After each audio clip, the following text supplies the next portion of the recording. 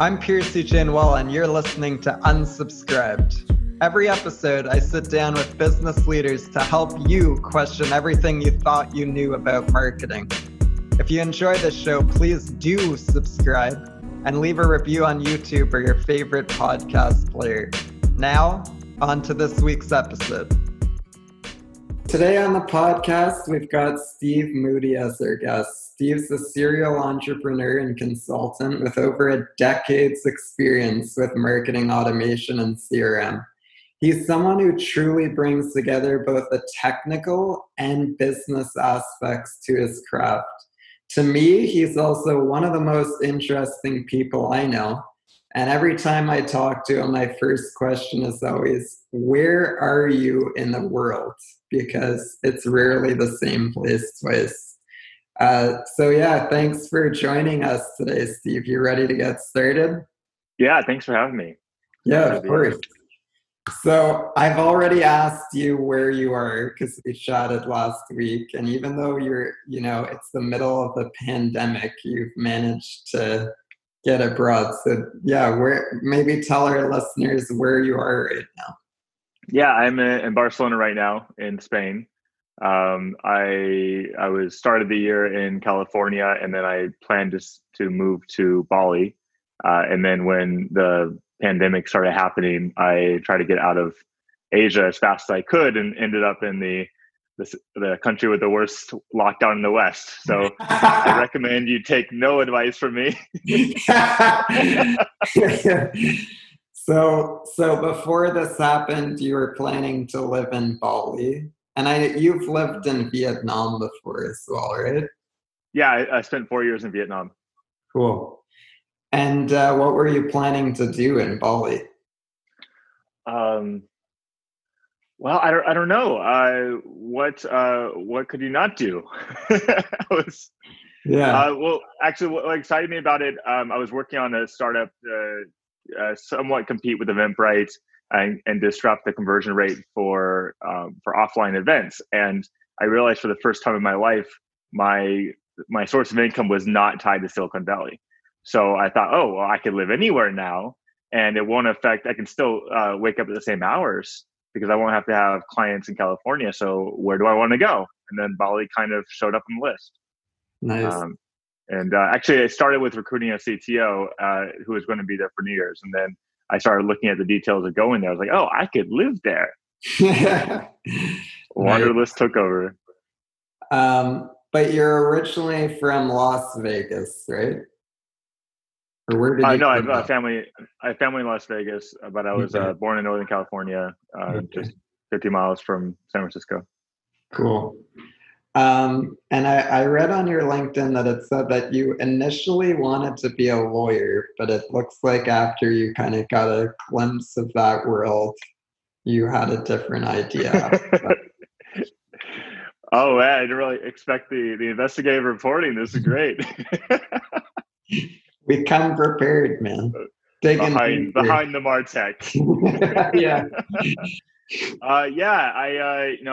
Growing up, I wanted to be a lawyer. My stepdad was a lawyer, and I just really admired him.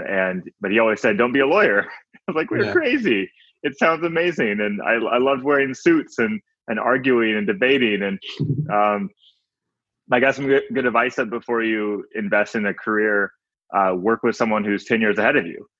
And so I spent some time working with lawyers, and I found that almost all of them were unhappy, and they were it's a profession that appeals to being alcoholic. And I thought, I don't know if that's the path I want to lead. So thought I'd go a different way. Yeah.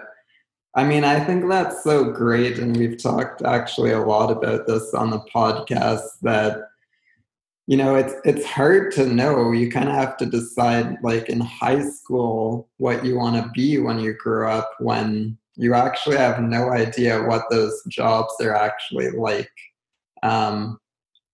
It's funny because I was in a similar situation. My dad was a doctor, and he always told me never be a doctor. And I worked in his office one summer, and I kind of saw like the things that you don't see in the movies and everything that makes it look very glamorous. Interesting. So you had some experience, with being in the legal community for a little bit, and then how did you discover digital marketing? Wow. Yeah, it's funny because I'm 36 now, but I started working at 14, so I have 22 years of experience, and I think I'm on my third career right now. So how did I discover digital marketing?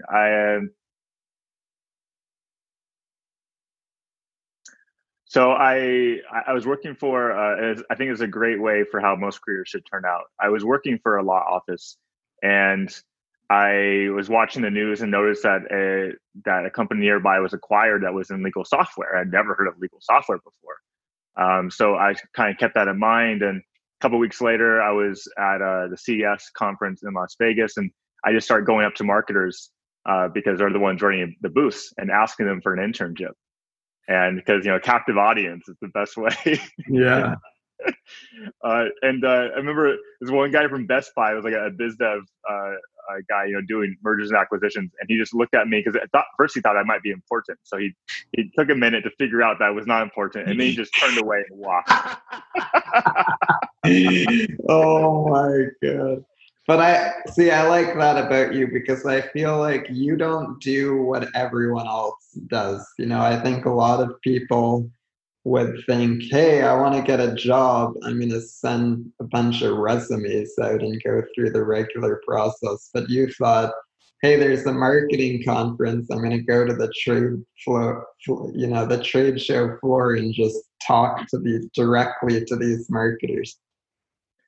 Yeah, it kind of worked out on accident. I mean, I love cold calling. I actually got the job in a law firm by I made a list of the 30 law firms in the city on a Google map in like 2005, and I just went door to door.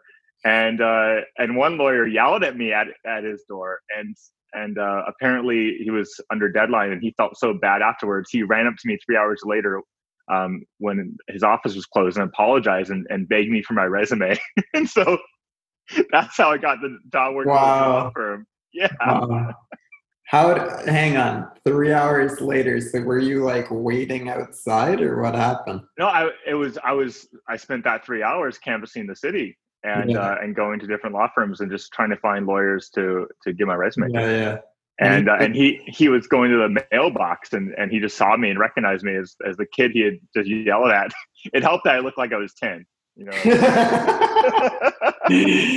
Yeah.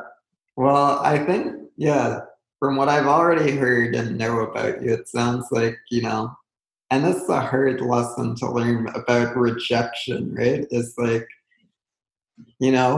sometimes you get rejection and you just have to persevere through it and like let it roll off your back, because eventually you'll get connected with the right person and things will work out, but that doesn't happen unless you try like a lot of times.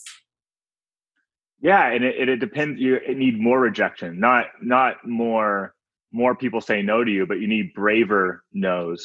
Yeah. So a lot of people might cold call or ask a stranger for, if you ask a stranger for money on the street, you don't know who has money. So it's not such a good strategy. But if before that job, I walked into the office of a magazine collections office, and I walked in the office of the CEO and just said, I want to work here when I was 19. And, and it worked. And then he gave me, assigned me to his manager's manager, and the guy would end up giving me more money per hour than anyone else that had started entry level, because it was like his boss told him to hire me. Amazing. Yeah. One of my first jobs was as a telemarketer, and I was selling like coupon books. And like, talk about rejection. It was like people telling you no like every 30 seconds. And I'll never forget my first day there. The guy sitting beside me was like a veteran, and he was just closing deals like on every call. I'm like, is he on a different list than me or what? And then he saw me struggling. He was like, here, let me take your next call. And he took it and he closed the deal. And I was like, all right, I need to learn more from this guy. But it definitely, it gets you in those repetitions of the rejection and makes you realize it's really not a big deal. What was he doing differently? He had like a really good story, and he had like an icebreaker to start the call. So he was like, I forget the guy's name now, but hey, my name is John, and the great news is I'm not calling for a donation. And that kind of like broke the ice, and a lot of people would laugh at that and stuff. And we were selling coupon books, so he had this whole spiel, and then he also told a lot of stories too, which I still like. The things he had learned from just doing this over and over again, and what works and what doesn't, like I'm read about them now as like best practices. And this guy, just telemarketer, like he could have written a book, I think. So you worked at the law office, then it looks like you got into a relatively big B2B company. Is that where you kind of figured out like how big businesses work and kind of help you hone your craft in digital marketing? Yeah. So I was at this conference and I'm getting rejected left and right. But I walk up to the booth at Seagate and I talk to a marketer there. And I was going to the same school that I think his daughter was going to go to in the fall. So he gave me his number. I meet with him 2 weeks later and he says, hey, you seem great. I'm sorry. We have nothing for you that pays money. All we can give you is unpaid internship.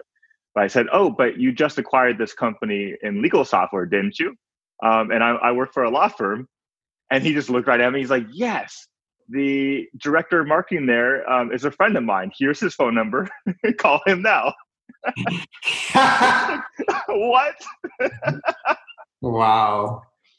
So I go to the interview, and for 6 months I had been getting rejected for interviews because most people are like, what do you want to do in 5 years? And I say, I don't know. 5 years is a long time. And they give me a project and they say, do you want to do this project? And I say, well, I can do anything for 6 months. But that doesn't really convey the mindset they were looking for. So, Cisco rejected, plenty of companies like, yeah, it's not going to happen. But then I meet this guy at this company. He's like, what do you want to do in 5 years? Like, I don't know. He's like, I don't know either. And he's like, we'll let you try everything in marketing.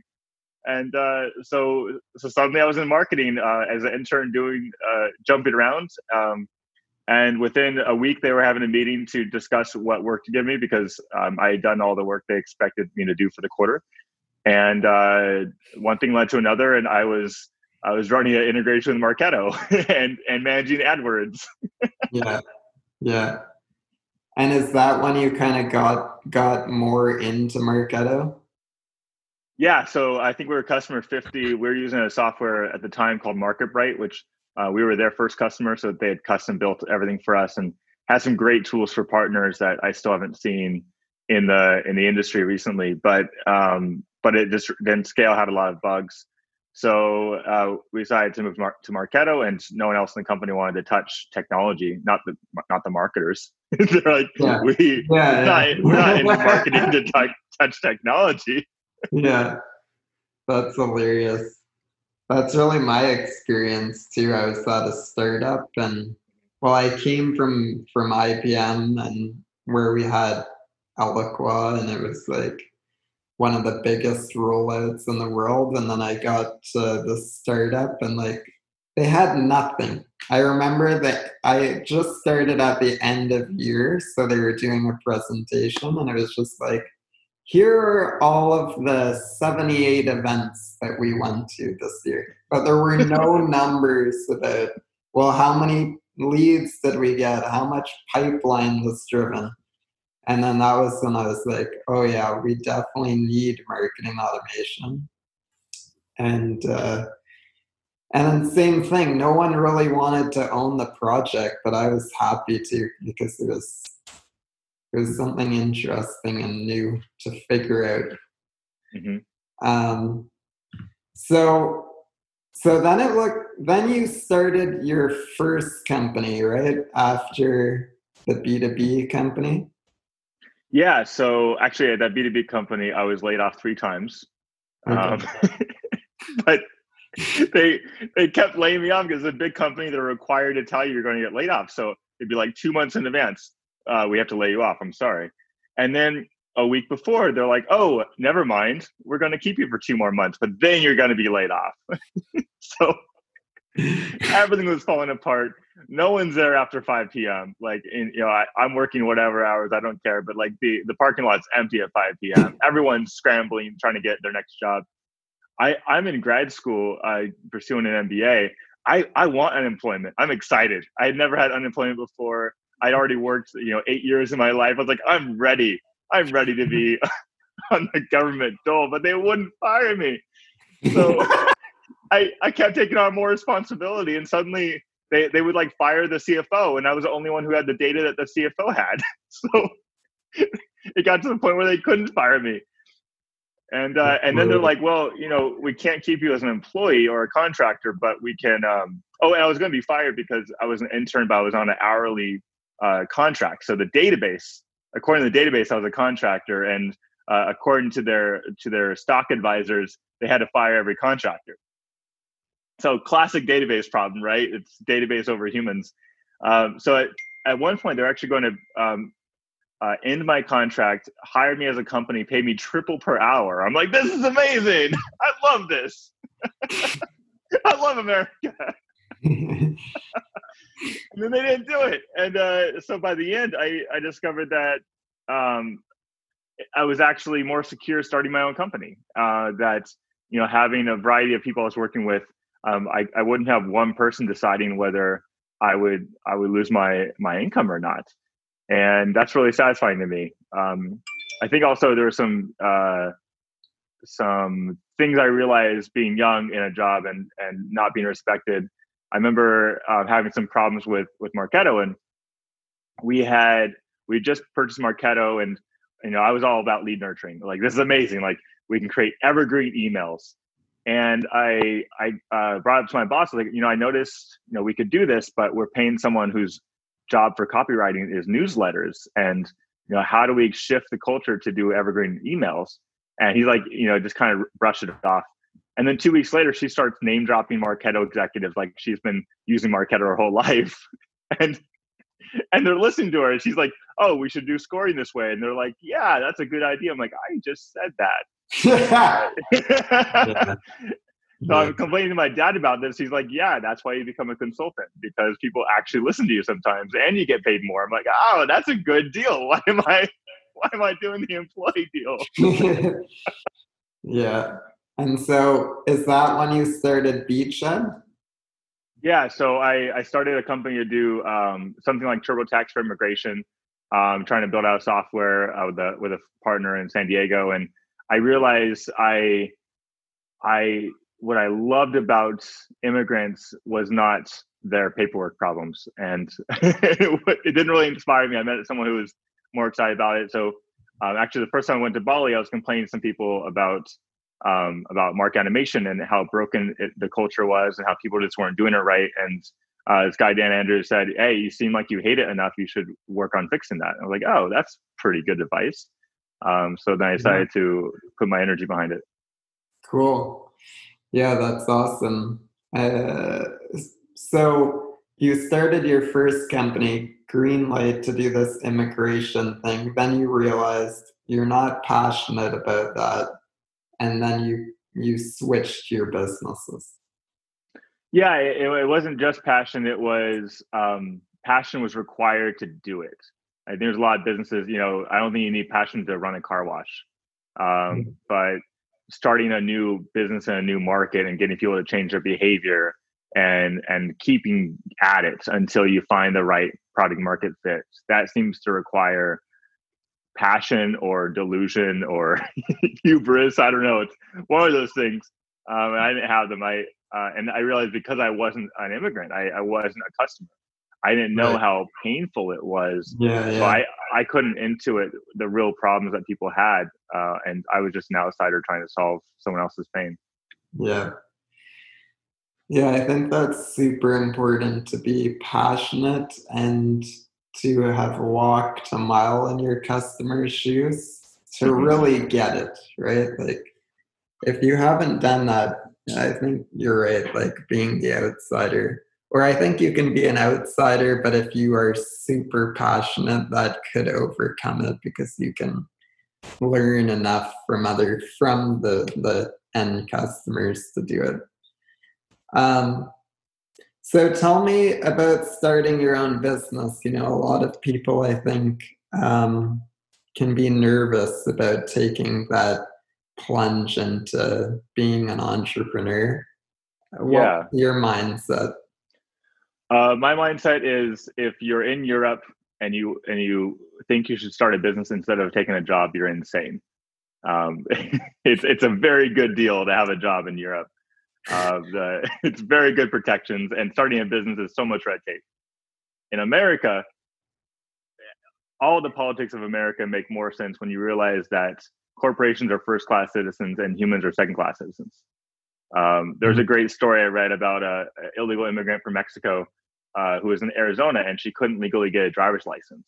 And she couldn't get a job because she wasn't there legally, but she was able to legally start a business. So she started a company, ends up hiring 5 people, including one who's her own driver. Wow, good for her. Yeah, but like that's such a uniquely American thing. There's a lot of countries where you can't get a loan for a business without any personal collateral covering the entire thing. There is no concept of bankruptcy for a company. There's no LLC. I know people who had a $20,000-$30,000 loan in a business. They on equipment, the business went under, and they still owe the money for the business 10 years later. Yeah. So that's a default. But if you're in the US, the business is just a vehicle. It's like getting a free car. Like, Yeah. Well, that makes a lot of sense. I think it's similar up here in Canada, but maybe not as like pro business, but it's definitely easy to like incorporate and start a corporation and get the benefits from that. So when you started it, were you in the States or was that when you were in Vietnam or you moved to Vietnam? yeah, so I was in the US, I was in California and San Diego. And really started that and focused on that business. And then it's kind of isolated. I was probably mid-20s, starting a business. Didn't really have the friendship from work. Wasn't close to people from college for location. So I kind of had felt isolation. I discovered some communities online of business owners and realized, oh, like that's where my people are. That's interesting. And there was a conference in Thailand, so I decided to go there. And when I went there, it became clear that a lot of people wanted to stay there longer and get together and kind of collaborate. And so there were like 30 business owners with completely different businesses, and all just sharing what they're doing, and just the raw mistakes and challenges, and just all kind of moved together to Chiang Mai in 2013, I think.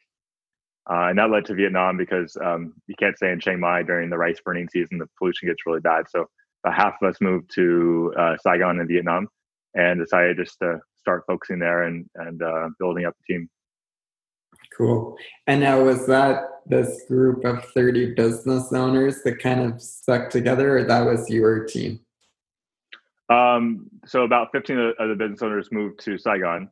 But then I built my own team in Vietnam. I thought at the time, this market automation stuff's really easy, so I could teach anyone out of college how to do it. It was like, this is going to be a cakewalk, and I could just pay them, $300 a month, which is incredible there at the time, and everyone will be happy. Yeah. Didn't quite work the way I imagined, but I learned a lot.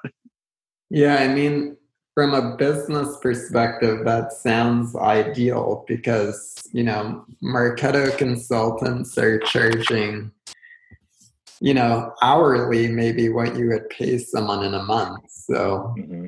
what exactly was it that didn't work out with that? I mean, definitely people have done this before, right? I think Elixir did a great job building a team in Montana out of college grads. It's possible.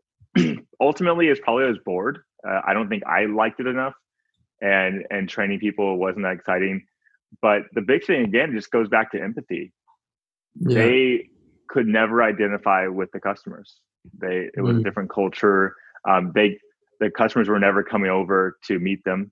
I couldn't get any. So there was no empathy about what the customers needed.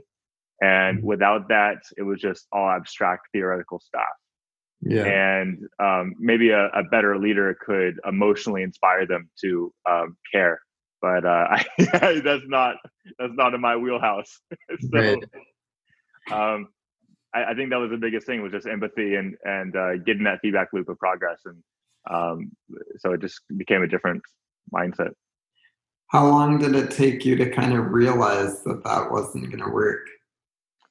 I think I knew 18 months in or so. And but at that point, I kind of moved on to trying to build software, and had about a third of the team was focused on building different software ideas and trying to shift into something that they did understand. And also I found more interesting too. So it was a nice, more congruent in that way. And then it was and that turned into a couple of years of just going back and forth, trying to sell things in California and run a team in Vietnam. And I didn't have a co-founder. So that's a lot I think for any one person to do. And it just kind of burned out from that. Mm. And you were doing something with LinkedIn, right? Yeah. So one of the first decent idea we had that we built was around this idea of customer alumni. So really thinking about the relationship with your customers beyond the Salesforce model, which according to the world of Salesforce, your customer is a company because they send you the check. And my thesis, I think this is still a really important way to see the world, is that it's people who actually trust you to make that purchase. And when they change jobs, their influence goes with them. So, that causes attrition among your accounts. So you kind of have to play defense, but then it also causes new opportunities. But no one could see those opportunities because they built everything around an email address that changes when the person changes jobs. So without a universal identifier for the people, no one with Salesforce could actually see the value they had, the history of relationships. They just couldn't see it because the database model was not designed to see it. Yeah, that's a huge issue. We've definitely tried to kind of be proactive about that with some different data pen vendors who can figure out when somebody's left a company, but it's very manual still. And for sure, Salesforce can't really connect those two dots that are super important. Yeah. So, I mean, congratulations, because you've run Beachhead for just over 9 years now. Oh God, has it been that long? But, what I'm curious about compared to the first company you started, like, I think you touched on it a little bit already, just about how you're more passionate about digital marketing and you could really relate to the customer. Do you think there's any other factors that kind of made one business successful and long lasting compared to the other? Yeah, I wouldn't say I'm passionate about digital marketing. I really hate digital marketing. Okay. And it confused me for so long. There are things I like about it that make it fun. When AdWords first happened, it was magic. I was working with a company that our average cost per lead was $300, and with one spreadsheet analysis, I was able to drop that to, I think, 120 with no loss of quality. And so that's, I love games that are driven by numbers, and so that's very appealing. And SEO is really fun when it was early on, because the early on inbound with HubSpot, they had these tools that they retired where you could actually just see these are the keywords that people are searching for. If you just write a blog post about this keyword, you're going to get 10 people who are going to come to your site for this specific thing that's so narrow that they can't possibly not trust you. And it was magic. I love magic more than I love digital marketing. And the problem is there's not a lot of magic left in digital marketing. It's mostly just Six Sigma incremental improvements at this point, and trying to find ways to buy more data against people's consent and not get caught or something. So I think the stuff that I love really kind of has left digital marketing. But to get to the broader question of why I kind of hung around this stuff, I think more broadly speaking, the intersection of marketing and technology is so interesting because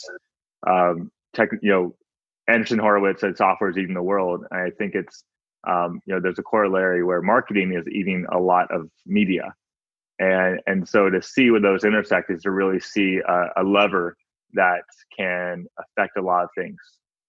So it's a really interesting place to play, because if you're good at it, you can do really big stuff. At the same time, no one's good at it because it's so easy to be a marketer. No one can prove that you're a bad marketer. So, anyone can be a copywriter overnight. Anyone can be a coach because they decide they're a coach. And so you get so many people who think they're good at these things, and because no one can prove they're wrong. Compare that to computer programming. A few weeks in, if a software developer is any good or not. You can see if they're actually shipping code. If a mathematician is good. You can look at what they're working on and you can kind of figure it out. And this is not true for marketing. Yeah. Yeah, I definitely think the kind of more creative side of marketing falls into that category. I would argue that marketing operations people, if you really know what you're doing and you look in their systems, you kind of can tell if they're good or not. Mm-hmm. But I think there, again, it's kind of bringing it more back to the technology side than the marketing side. For me, that I think was a big factor on why I got into MarTech, was that, I just saw all these like creative agencies, putting all these proposals to IBM, and it's like, oh, well, I like the red one. No, I think the blue one's better. Like, I didn't want to be involved in any of that stuff. So yeah, what do you do now to kind of keep things interesting? Given the magic is, kind of gone. What are you doing, Steve, to keep things interesting? And I know you're a problem solver, so what new problems are you finding?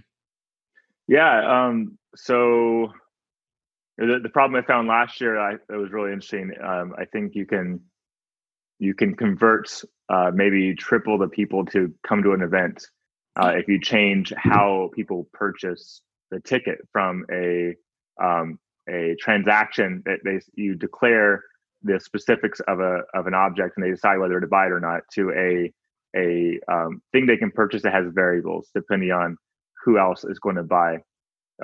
So what I loved about it was it reduced marketing. It actually lowered the marketing energy required to get a customer. I think that's a really interesting space to look at right now, because there's this arms race to spend more and more and more effort to get customers. And there's very few people spending time thinking about how do we just make this easier? Yeah. And the ones who do are probably in UX or they're in consumer marketing. So, at least they don't come up in my field of view. And the thing I'm interested in at the moment is relates to that. How do you use referrals and trust to get more customers? I realize what I really hate about marketing is that most marketing is marketing to strangers, and it works. I've done it, but it's I don't know if you've seen this movie, Ralph Breaks the Internet. Yeah, I have seen that. Yeah, watched it with my daughter. There's this beautiful scene where they go to eBay and all the pop-up ads are just like salespeople trying to distract them. Yeah, yeah. And that's what it feels like now with marketing. It's just endless craft, endless noise, and because it's so cheap to send more stuff, people send more stuff instead of sending better stuff. And I think the result of that is everyone's sort of losing trust. And when you do get someone's attention, you are starting with almost no trust, and you have this long road ahead of you to get to high trust. And I guess if you have good salespeople, they can do that. I've always had most success having trust to begin with. So I think it's interesting. Why don't more companies do that? And what could they do to do more of that? Because the sales that happen with trust are just more enjoyable. Yeah, totally. Referrals don't just buy more; they spend more money per purchase. They make more referrals, and there's all these cool things, and you actually have a deeper relationship with the person that refers you. It just seems really, really virtuous in a cycle, where most marketing, if you do great outbound and you succeed, you have to start all over with outbound next month. It doesn't give you anything wonderful. Yeah, I think especially right now where everything kind of has to be digital, I feel like it's harder to build those relationships in a lot of cases. I think of trade shows or events, like those are really the scenarios where you can work with, meet somebody face to face. And I think that that's a huge step in building that trust with somebody where you can do it. And I think there's definitely a huge opportunity for people to do better digital marketing. But I think still it's going to be hard to build that trust like you could when you could go and grab a coffee with someone or lunch or grab a drink with them after a trade show event. So yeah, that'll be interesting to see how people can accomplish it. I've seen some pretty good examples of kind of mixing physical with virtual in COVID. One person I know, they actually hired a bartender from like a really fancy New York City cocktail bar, and they sent all the cocktail ingredients to all of the people who were invited, and then that bartender showed them all how to make the drinks. And it was kind of like, this fun thing that's not a webinar that no one's paying attention to, but actually something cool. And then after they were able to kind of chat a little. But yeah, it's that trust and the relationships is so huge, and then referrals can definitely drive that. So other than referrals, I'm curious, like, what else do you see working well right now, marketing wise?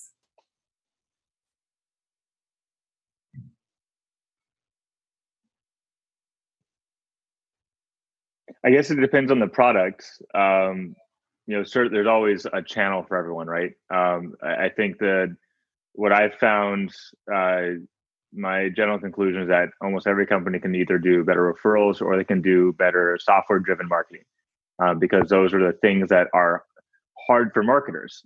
Marketers are bad at referrals because they never talk to customers, so they don't know how to do it, and they're used to strangers.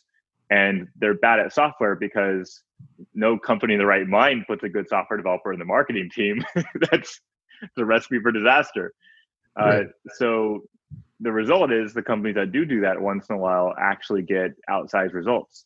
And the things you can do with software to help your customer solve their problems, effectively, you can build any company could have a free trial or a free app. I think there's a huge gap in thinking, especially for enterprise companies with $300,000 deals. They think we can never do a free trial, but you don't need a free trial for your core product. You should have a free trial that just gets your prospects closer to wanting to buy from you. It could just diagnose their problems. Right. The magic of it is it scales and it's valuable.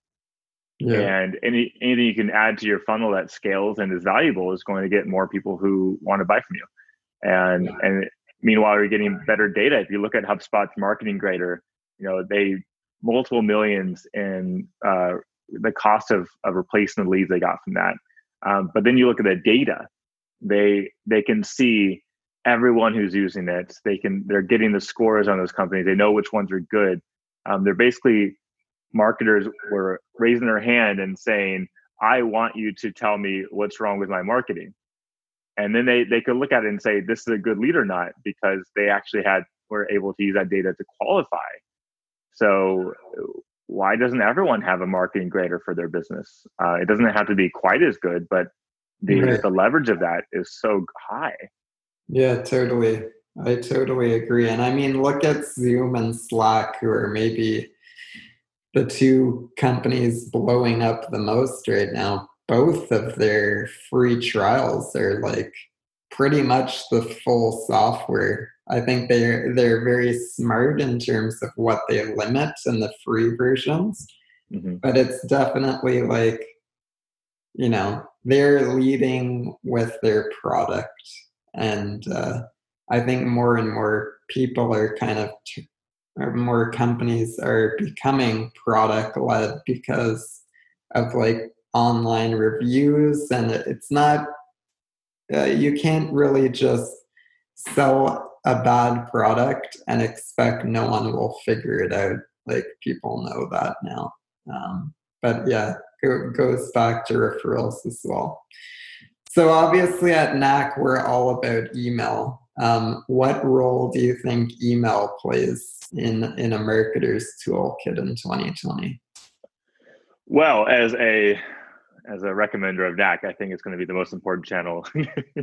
Yeah, not a check in the mail after. It's going to be really interesting. I love email. I think it's going through dark ages right now, and I think it's going to bounce back in a huge way. So I'm really excited about Hey.com from the guys who started 37 Signals and created Ruby on Rails. They have so many people signed up on day one to pay $100 a year for an email address. And the basic premise is you can filter out the people you don't want to see their emails. They don't go into your inbox. Your inbox is a special place. And by default, strangers can't get in. And that's hard as a marketer. That's scary. But if you earn the ability to get into their inbox and you have a relationship, then you have no competition anymore. Yeah, it's true. I actually just wrote a blog post about Hey.com. If anyone hasn't read it yet, it's up on our blog. But yeah, I think it's really interesting what they're doing. I think it makes good marketers' lives better and bad marketers worse. And so, but I do think too, it, like anything, it requires more nurturing, I find, with Hey.com, right? Like, you're still kind of doing work to make sure that your inbox is organized. But they've definitely come out with some innovative things like the filtering, which is not just unsubscribing to people, it's actually blocking them at the server level. And also, I think another big thing they've been talking about is the blocking the spy pixel. Well, I love how they call it spy pixels to make it seem like it's the worst thing ever. But as marketers, knowing if someone opened, which is not always reliable, but at least gives you some idea, and clicks too. I feel that is actually the biggest impact for marketers is, we're looking at what works well, like what content is engaging for our audience. And if we don't have that anymore, it's hard to say what your audience is enjoying. I think there'll have to be other mechanisms to get their input on that. Yeah. Yeah. You have an account with Hey? Yeah. Yeah. I got into their like early beta to just. Oh, you have like one of the one letter email addresses? Not that early. But I got in before it was kind of like generally released. Okay. Yeah, cool. It's cool.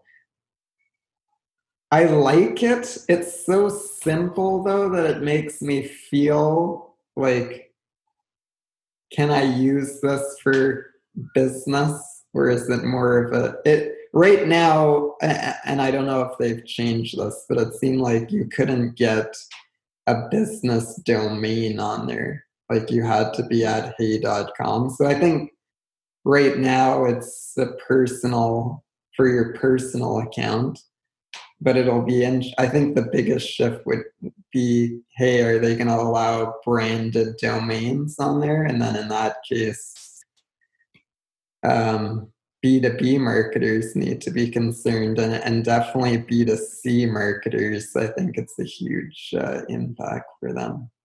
Yeah, I'm excited if someone signs up for my newsletter and they have a hey.com email address, because I won't even bother trying to market to them in their email. Just go right for retargeting. Yeah. No worries. Tread lightly.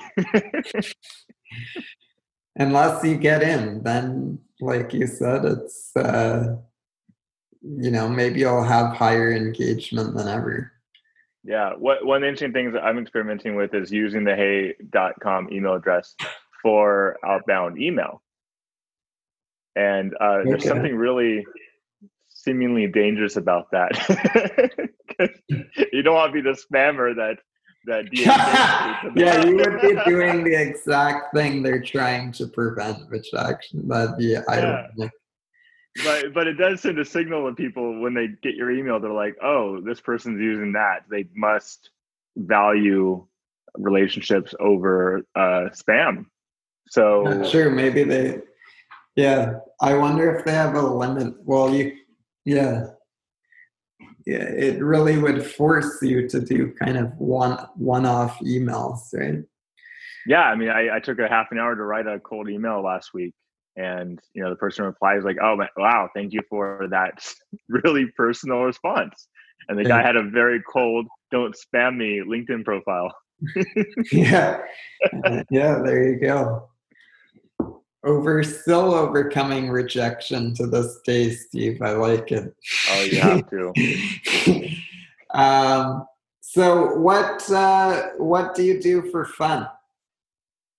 Well, currently not very much with the quarantine.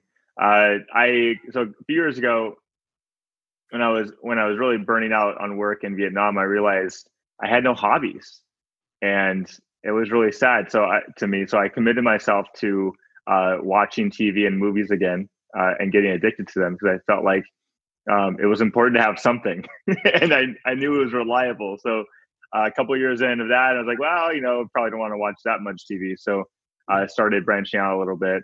Ended up doing a lot of improv, and that led to taking workshops in a lot of different countries. And there's this whole scene of not like Chicago Saturday Night Live improv trying to be funny, but a very more of a Canadian European style.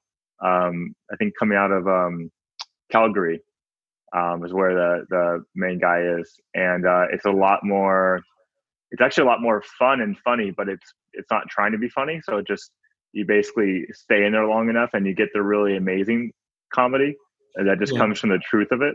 Yes, try to spend as much time doing that as I can. It just feels like a great state to be in. Cool.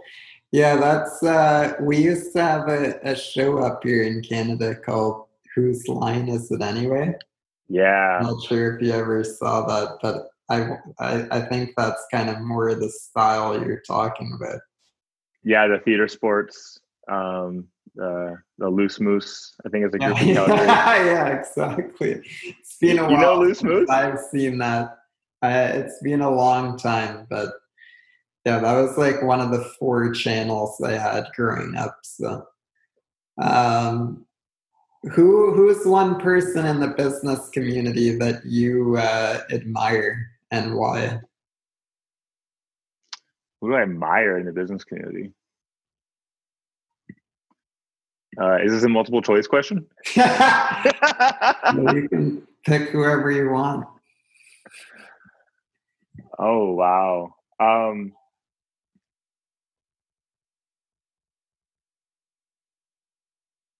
I guess I would go with Reed Hastings. I think at Netflix, right?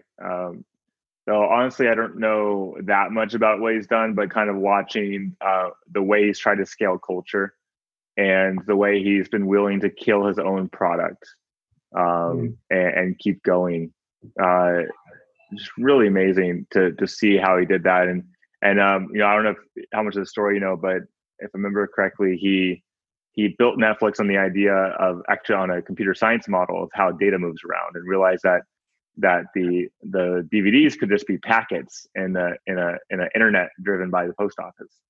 And so he was able to use, by analogy, realize that the computer science background taught him how to make this traditional delivery business that destroyed Blockbuster. And that's just, but Yeah. but anyone could do that. Like, that's simple. Like, that's, you know, you get lucky and you do that. But then to kill the DVD business and to move to streaming and to start a Hollywood production house Yeah, that that's is, amazing. Now yeah. that they're into the content, all of these guys, I find like Netflix, Amazon Prime, Apple's trying to get into it now. It's like, well, why are we paying so much to get the licenses for these movies when we can just make them ourselves and own everything? And like watching the Academy Awards this year, or I forget, one of the award shows, like it was amazing how many movies won that were not Hollywood movies at all. I think that's the full circle of that now.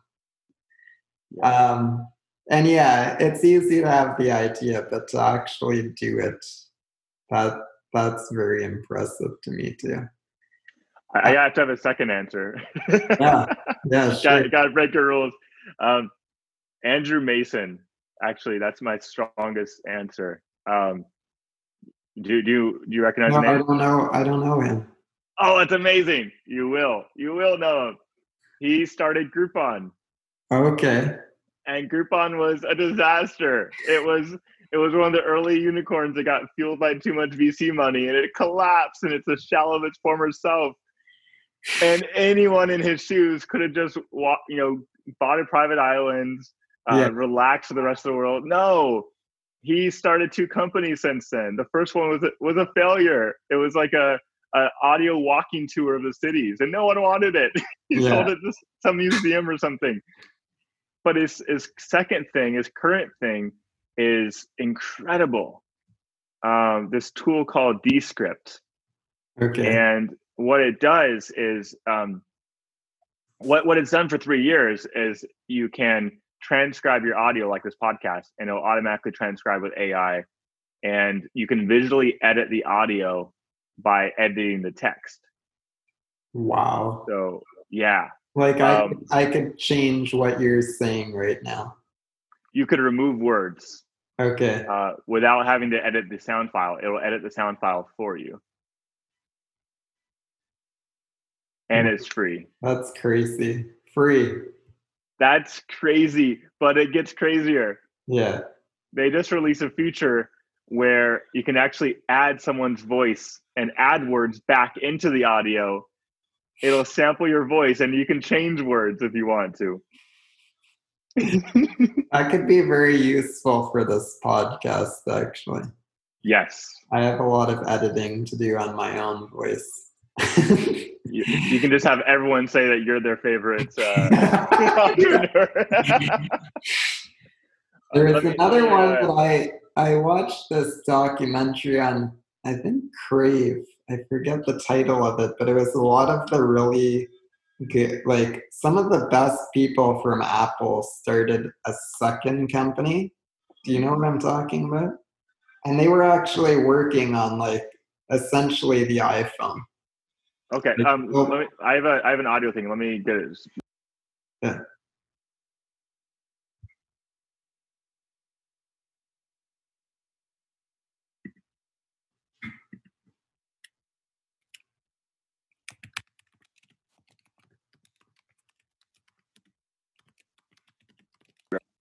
Sorry, I have a musical alarm clock that goes off at 8 p.m. Oh.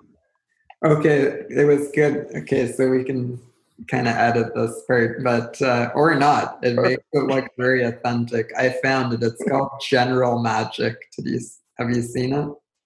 No, was it? And it was people from Apple? So it was a bunch of people from Apple. Well, they recruited a bunch of people, like some of the best people from Apple. And their thing was they wanted to create, even before the iPhone came out, the iPhone. And but they were just too early because all of the components they were all too big, and just the execution wasn't great. But the founder had the idea for the iPhone. He just couldn't make it happen. And they got a bunch of money and stuff, but it just never took off. And the founder is just like, I don't know, living in the Himalayas or something now. But yeah, it's funny. Yeah, I like, if you fail, try again. Never know what happens. So, last question, Steve. What's one piece of career advice that you have for other people that might help them? Well, I guess it depends on the person, right? So it's don't become a life coach. Do something that doesn't exist yet. When I was in college, I would have loved to work in marketing technology, but it didn't exist. I thought I was going to work at Nike. I thought I was going to be a lawyer, because those are the stories that people told me, that those are the normal patterns. And to this day, I don't think my parents really know what I do. I'm not sure how to explain it to them because it didn't exist in their life, and it doesn't connect. But and this isn't for everyone. Some people really need to be in a traditional business, and if you're very traditional, maybe working in a bank is great because there's a history there, and you love the fact that people have been in the same job for 500 years.